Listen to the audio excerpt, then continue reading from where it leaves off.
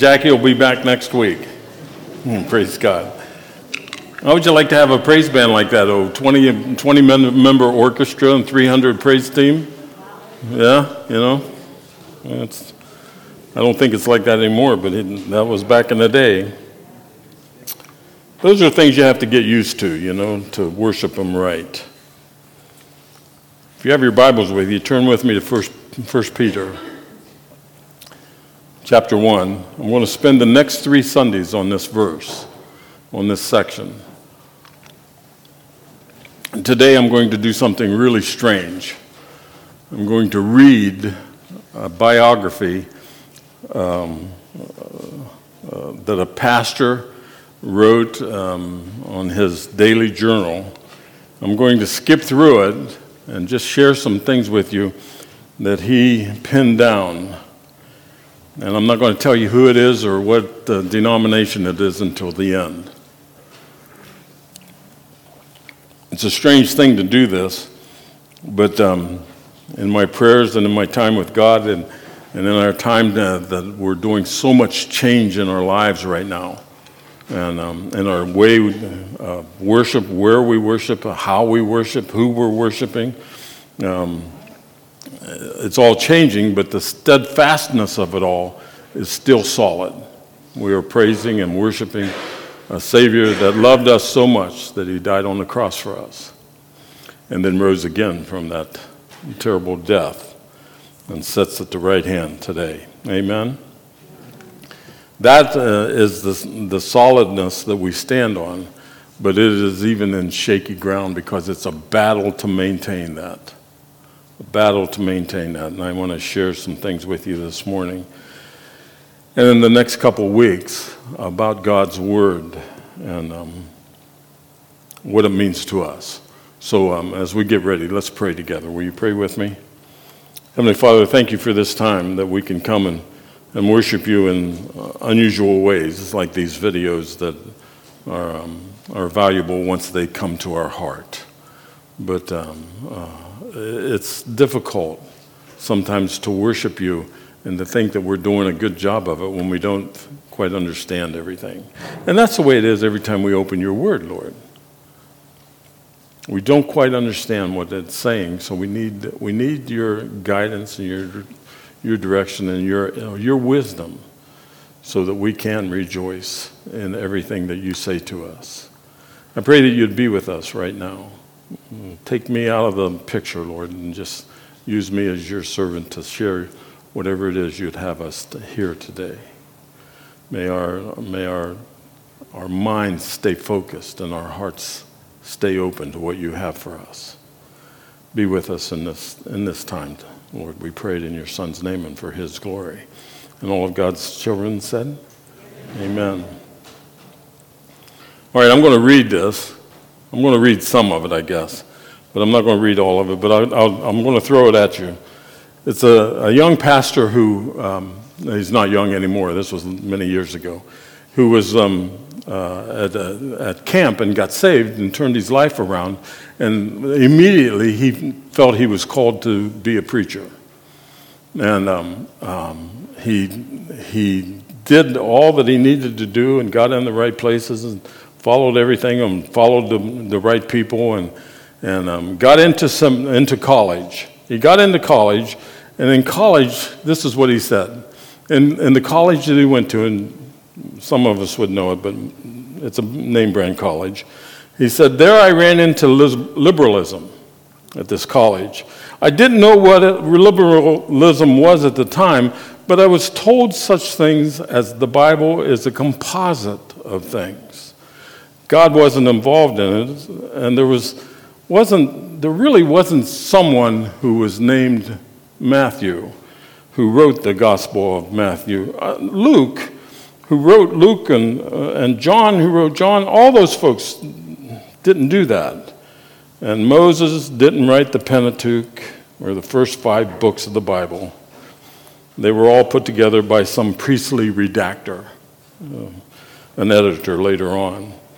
It was more of a paper and paste job as the scraps were put together, talking about the Bible.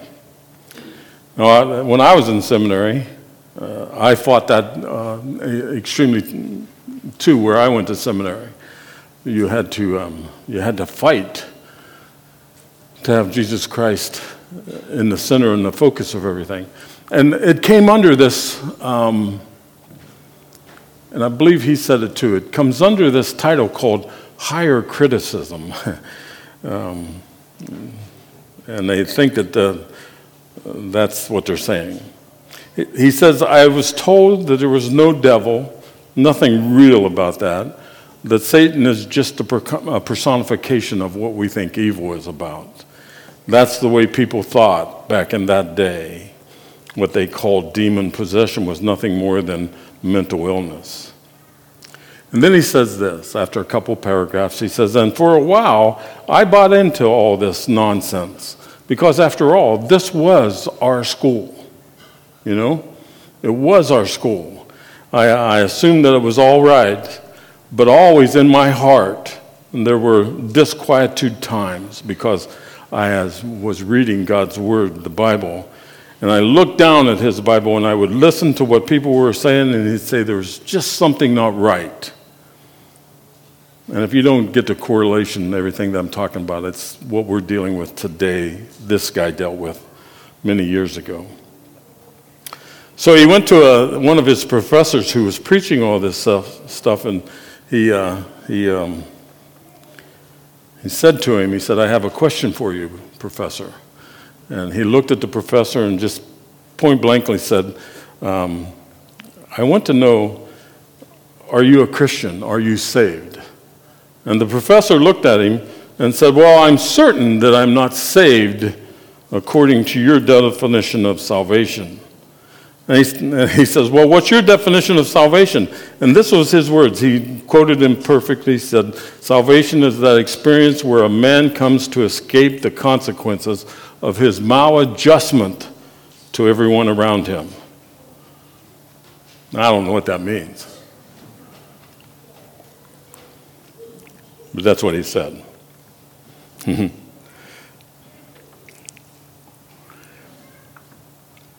He said, well, I'm not sure about all that, but guess what I guess I'm talking about right now is if you were to die right now, would you go to heaven or hell, do you think? And the professor looked at him and he said, I don't know where. I don't even know if there is a heaven or hell, and I've never been to either one of them.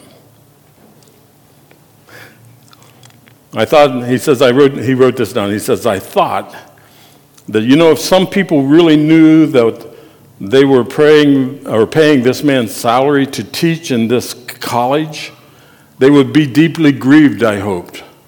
And I began to listen, and I said to everybody around me that would listen, I need to find out the truth. I want to know what God's Word says, not what we want to say. So he went through college, and then several pages later, he says, I left college and got into seminary.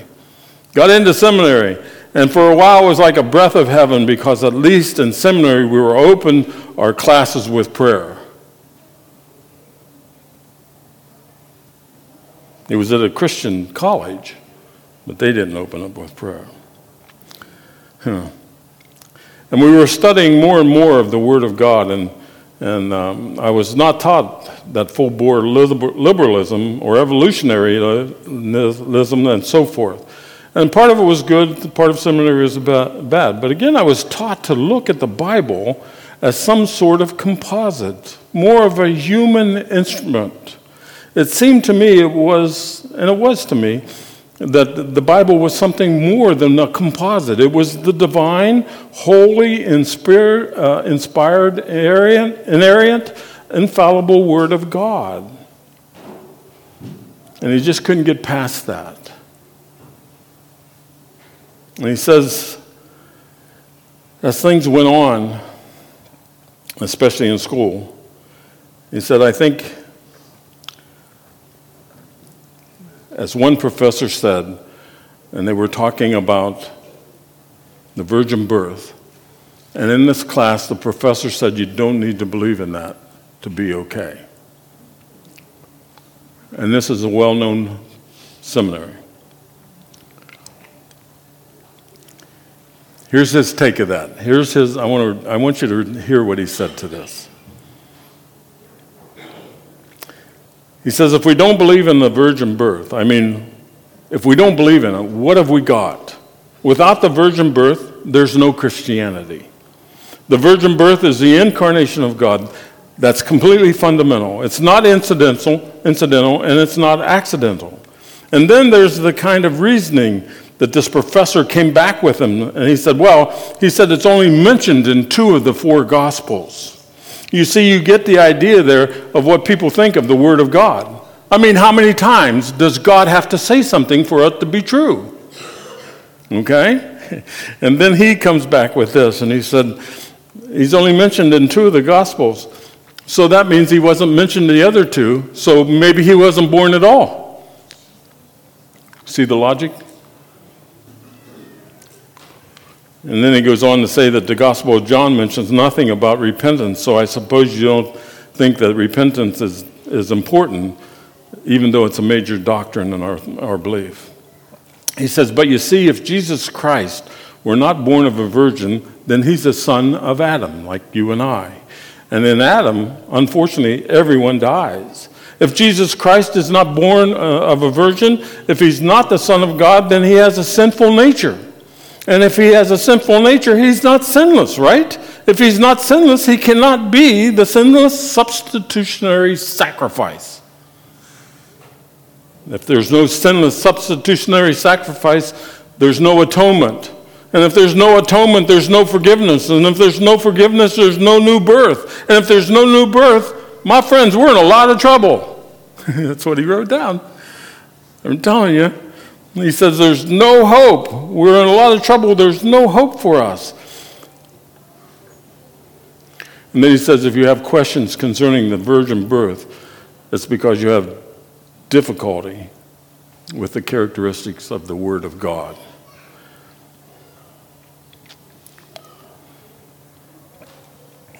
He goes on page after page writing his thoughts about college and seminary. Now, most of you probably won't know him, but his name is Adrian Rogers. I don't know if you've ever heard of him. He is a great preaching pastor and theologian, and he belongs to the Southern Baptist Church. And when he was coming up into the ministry in the Southern Baptist Church, all these people were telling him, don't put too much into the Bible. It's not really a God thing, it's just there. They were preaching what we're hearing today, that it's all okay, we're all good, nobody's going to go to hell. God would not do that. And that's true, God would not do that. And in his denomination, the Southern Baptist Church, he wrote this in the mid-'80s, and they elected him as president sometime shortly after that in the early 90s. They elected him as president, and he told them, you shouldn't do this, because I'm going to change things and get us back to God. And that's what he did. And today the Southern Baptist Church still has problems, trust me, just as all of them do. He said we all have problems, but he said we need to stay focused on God's Word. And I don't know how long he was the president of the Southern Baptist. I think it was through most of the 90s. But they have changed their direction, if you don't know that. Their direction was going liberal, friends. And he said no. God put him there in the right place at the right time. God has us in the right place at the right time. We're saying no. And we have to. Because the Word of God is the most important thing in the world. He ranted and raved about the virgin birth. I want to read to you this morning our scripture, because the battle is so fierce. And it comes out of 1 Peter chapter 1, verses 18 through 25. Watch them with me, because we're going to look at the same scripture next week and the week after. Knowing that you were not redeemed with corruptible things, like silver or gold, from your aimless conduct received by tradition from your fathers. It's talking about religion.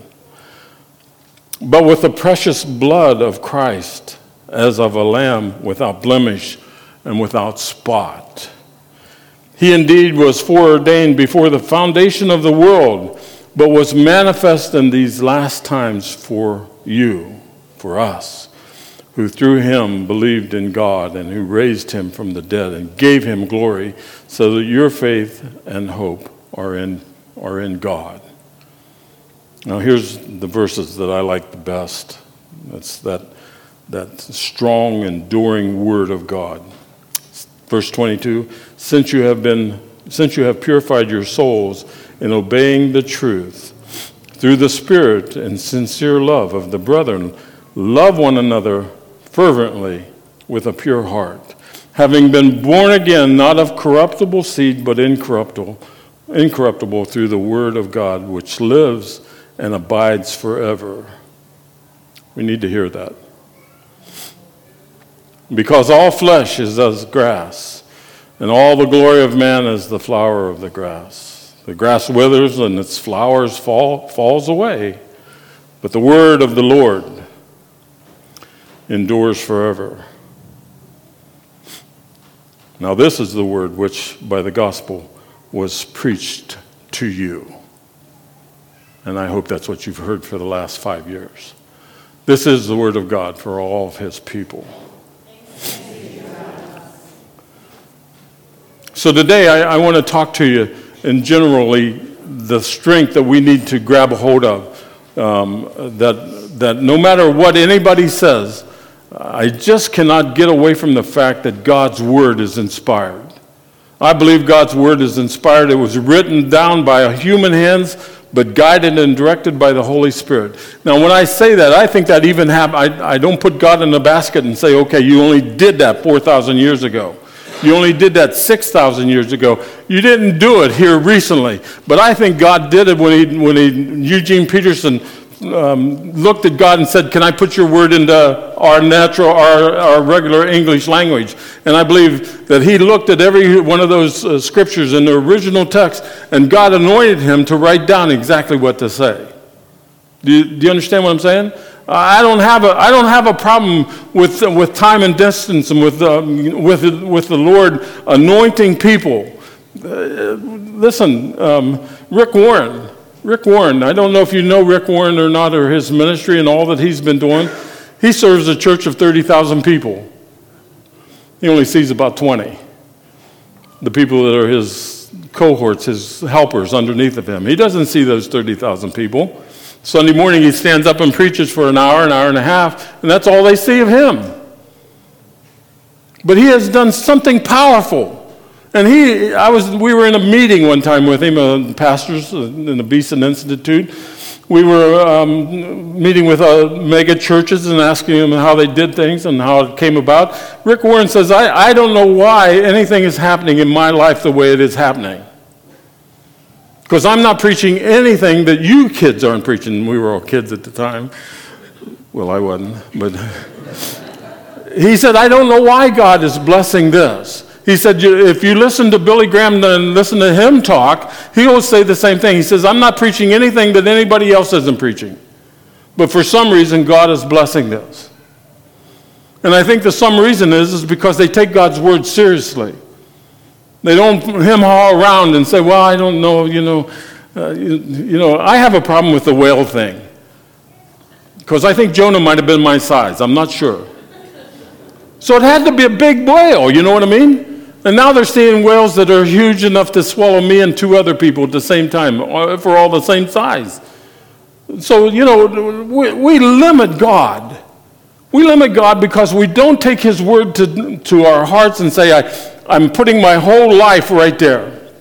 I'm putting my life right there, and these words mean something to me. And I'm glad that we're not in the Old Testament, the dispensation of law, because I'd be in a lot of trouble. I'd probably be sitting around with ashes on me all the time, you know what I mean? But here we are in this dispensation of grace because of Easter Sunday morning. And life is different for us, and we can take this New Testament and build on the Old Testament and see where God loves us without any question whatsoever.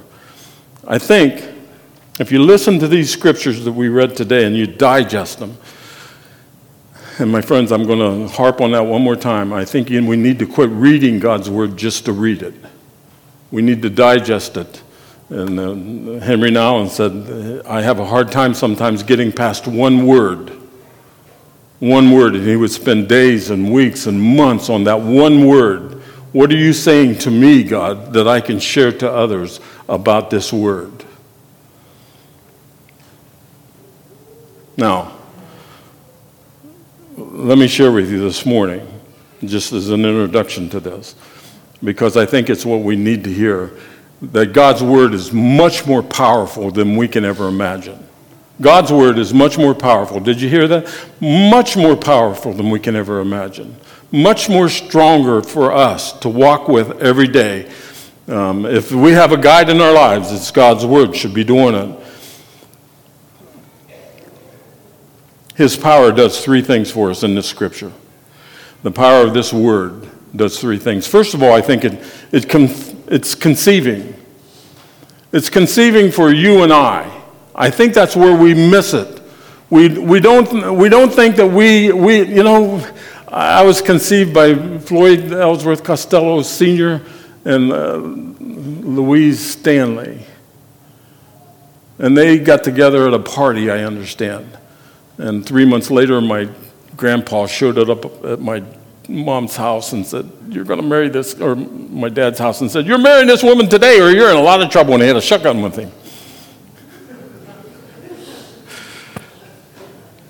So we have the same power of that conceiving in God's word. And if you listen to this, and especially in verse 22, 23, if you listen to this, it's the Spirit of God and the Word of God that come together and conceive us as Christians. We can't be one without the other, my friends. It doesn't, and that, I'll tell you, if you're just talking about the Word of God and not having the power of it and everything like that, we're talking religion. And religion is not what God wants us to do. He wants us to have the power of His Word that's born in us because of that joint power, empowerment of the Spirit and the Word of God. When we take this text and read it and say, okay, I'm going to digest this and then see what it says to my heart. And see what it says to my life and the way I walk and the way I live and who I'm about. It conceives in us something much more powerful than we can ever imagine. We can, if you listen to the text, we can learn to love in a way that God wants us to love. Did you hear that? But you can't do that until you're conceived in God's Word. And I think that's our difference in our folks. We're all conceived, but some of us are still babies. And we don't grab a hold of it as much as we like. Let me give you another thing that the Word is powerful at. Not only, mull over this conception thing, being conceived by God, to be in that new family, friends. I think also you and I need to be cleansed. We need to be cleansed, and I don't mean once in a while, I mean constantly. Constantly, we need God's Word to cleanse us. And that's what God's Word does. If you don't know that, if you don't know that conception, that being conceived in God's Word with the Word, the power of the Word, the power of the Holy Spirit, then you're not going to understand what it means to be cleansed. And we're going to walk around not very good Christians because we're not cleansed. Now, I take this and look at this and think of the Old Testament, and when we think how the Old Testament deals with the New Testament and helps us understand it, that in the Old Testament, there was a priest who would come in and he would do ministry in the temple. But before he walked in that temple, there was a great big laver, they called it, a great big laver that somebody put water in it and asked God to bless it, another priest. Every day they did that. Probably 2 or 3 times, because every time that priest walked out of that temple, whoever was leading that day, whoever walked out of that temple and walked back in, stopped at that laver and literally splashed water all over their arms and hands to cleanse them, to make them pure, to make them holy, to make them be the person that God wants them to be. That's, that laver for us today is God's Word. God's word is what cleanses our heart and cleanses our mind and cleanses our thoughts and cleanses our words and helps us be that person that's born of the Spirit and the Word, that person who says they know Jesus Christ as a Savior. We need to be cleansed, my friends. God's word is where we need to do that. And again, if you want to take it, too many people are doing religion and not worrying about being cleansed. Amen? You get that? Okay. And the third thing, and the last thing, it's always in threes. It's seminary, I'll tell you. God's word does nothing more than complete us. Now grab a hold of that. You have to read on in 1 Peter chapter 2, verses 1 and 2. You have to read on. Read on. Being cleansed, by the way, is in 1 Peter 1:22. If you want to be completed in God's word, how do I get completed? And I'm asking Floyd these questions. I'm asking you these questions. How do we get completed? How do we find this fullness that God wants us to have? How do we get into this station of being mature and mature in our faith and our walk with Christ? How do we do that? And many of us are looking in a lot of different places to do that, friends. We're looking all over the place. We're looking for things of this world to solve that, to help us become complete, to help us become full of who we want to be, and to help us to be mature.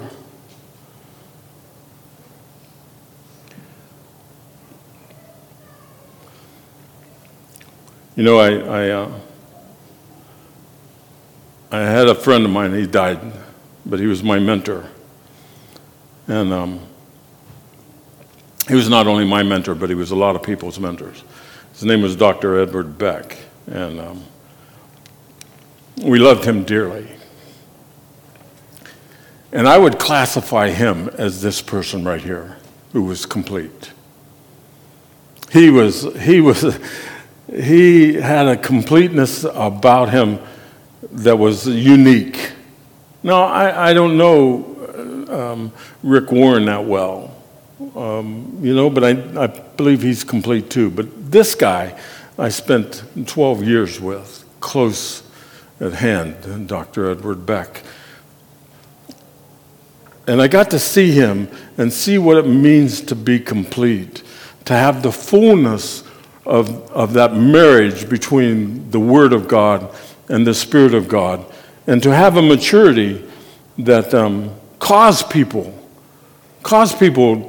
even though they didn't know him, that caused people to come and see him and talk with him because he had that maturity. I'm not there. I got probably 20 or 30 more years. I don't have enough time. I'm going to die before I get there, I think. And he would tell you that he's not there. Because it's always something that you have to work on. Every day of your life, you need to be cleansed to remember that you are born again by the Spirit and by the truth of God's word. Listen to it in 1 Peter. You'll hear that there powerfully. How do we get that? Well, there's only one way, friends. Sue, you want to come up?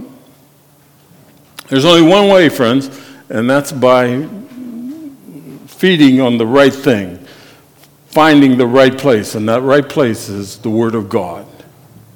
Feeding on the Word of God is so much more important than we can ever imagine.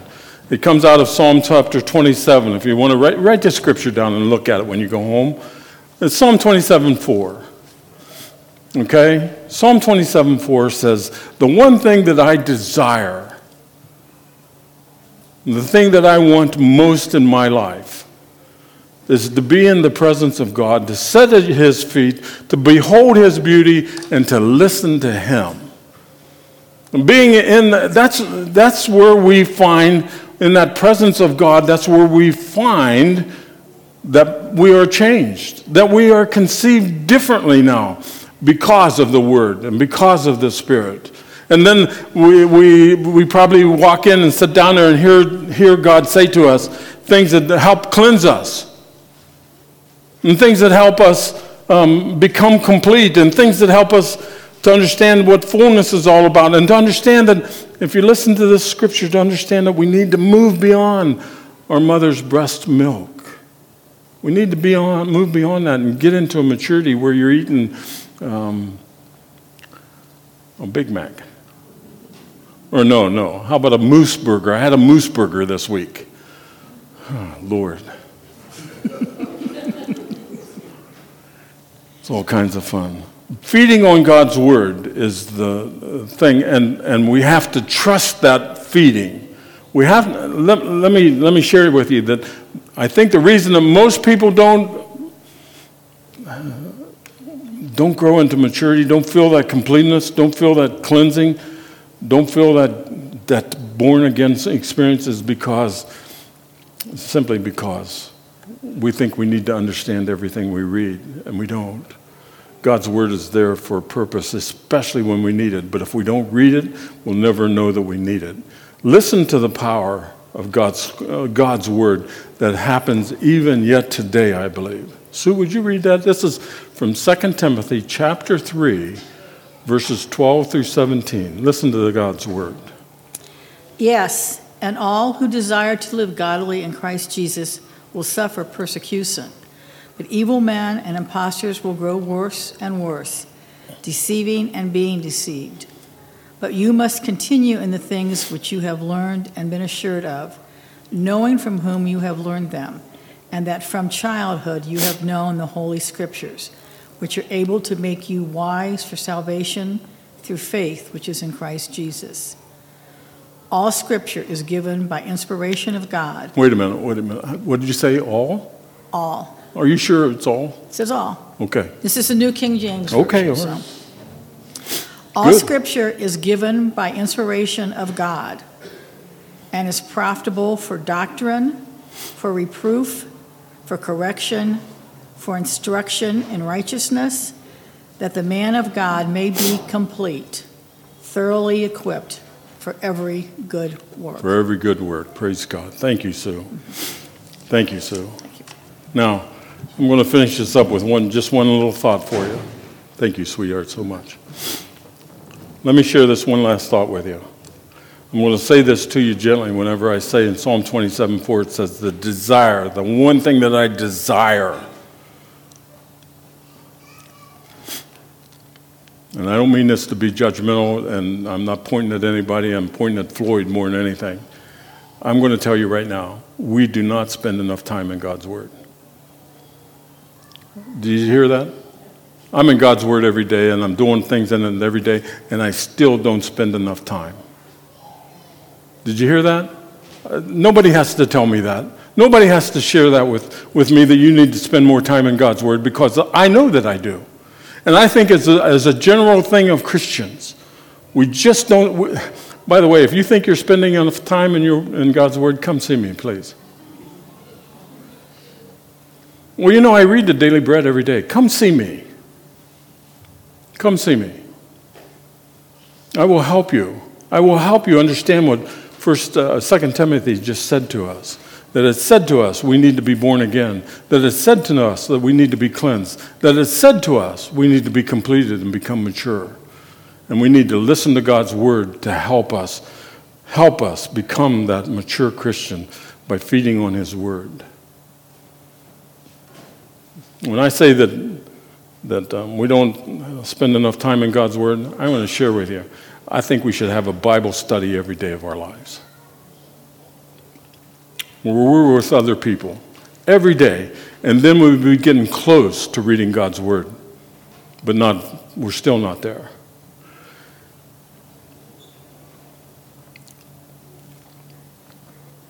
What I mean is this. I spend more time watching TV.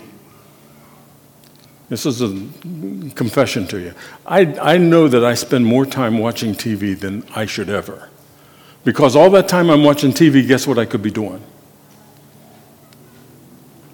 You know what I mean? I spend more time fooling around on the computer I'm trying to get these pictures up here. I spend more time doing that than I should do. My whole life is spent around saying, Lord, I need to have more of you in my heart than I did yesterday. And I think if we say that and really truly mean it and do it, we skip Vanna. Is that right? Do you know what I mean? We skip Vanna. Let me tell you what I'm talking about. I got one last story, okay? This is it, honestly. His name was Frank. And Frank was a weird guy. Him and we became instant friends. And I was with him for just a short period. But Frank literally lived on the 11 o'clock news, Channel 5 11 o'clock news, not 8 or 3 back then. This was back in the 80s. But he lived, nothing in this world kept him. It had to be an extreme emergency to keep him from not seeing the 11 o'clock news. His life revolved around that. And 11:30, he went to bed.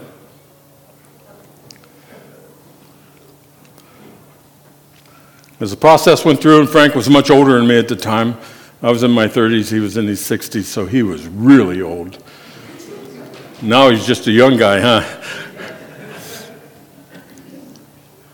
Frank came into the office one day and was talking to me, and he says, I got some news for you I want to share. And I said, what's that? And he said, well, I went to the doctor yesterday, and they found this great big mass on my back. I said, on your back? He said, what's inside? But it's a mass back there someplace.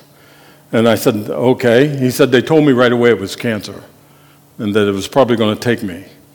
And back in the 80s, remember? And today they wouldn't say that, but back then they did.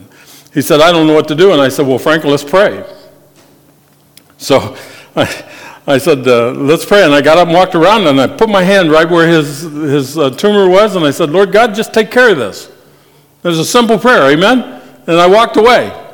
And then for the next couple of weeks at our Bible study, we prayed for Frank and lifted him up. And he was getting ready months later to have the surgery that they wanted to take this thing out of him finally.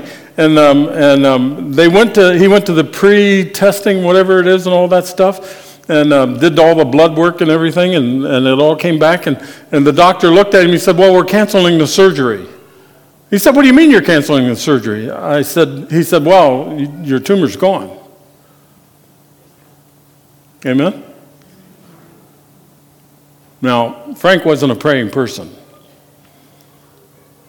And the only time he thought about praying was just before the news came on that it would be okay.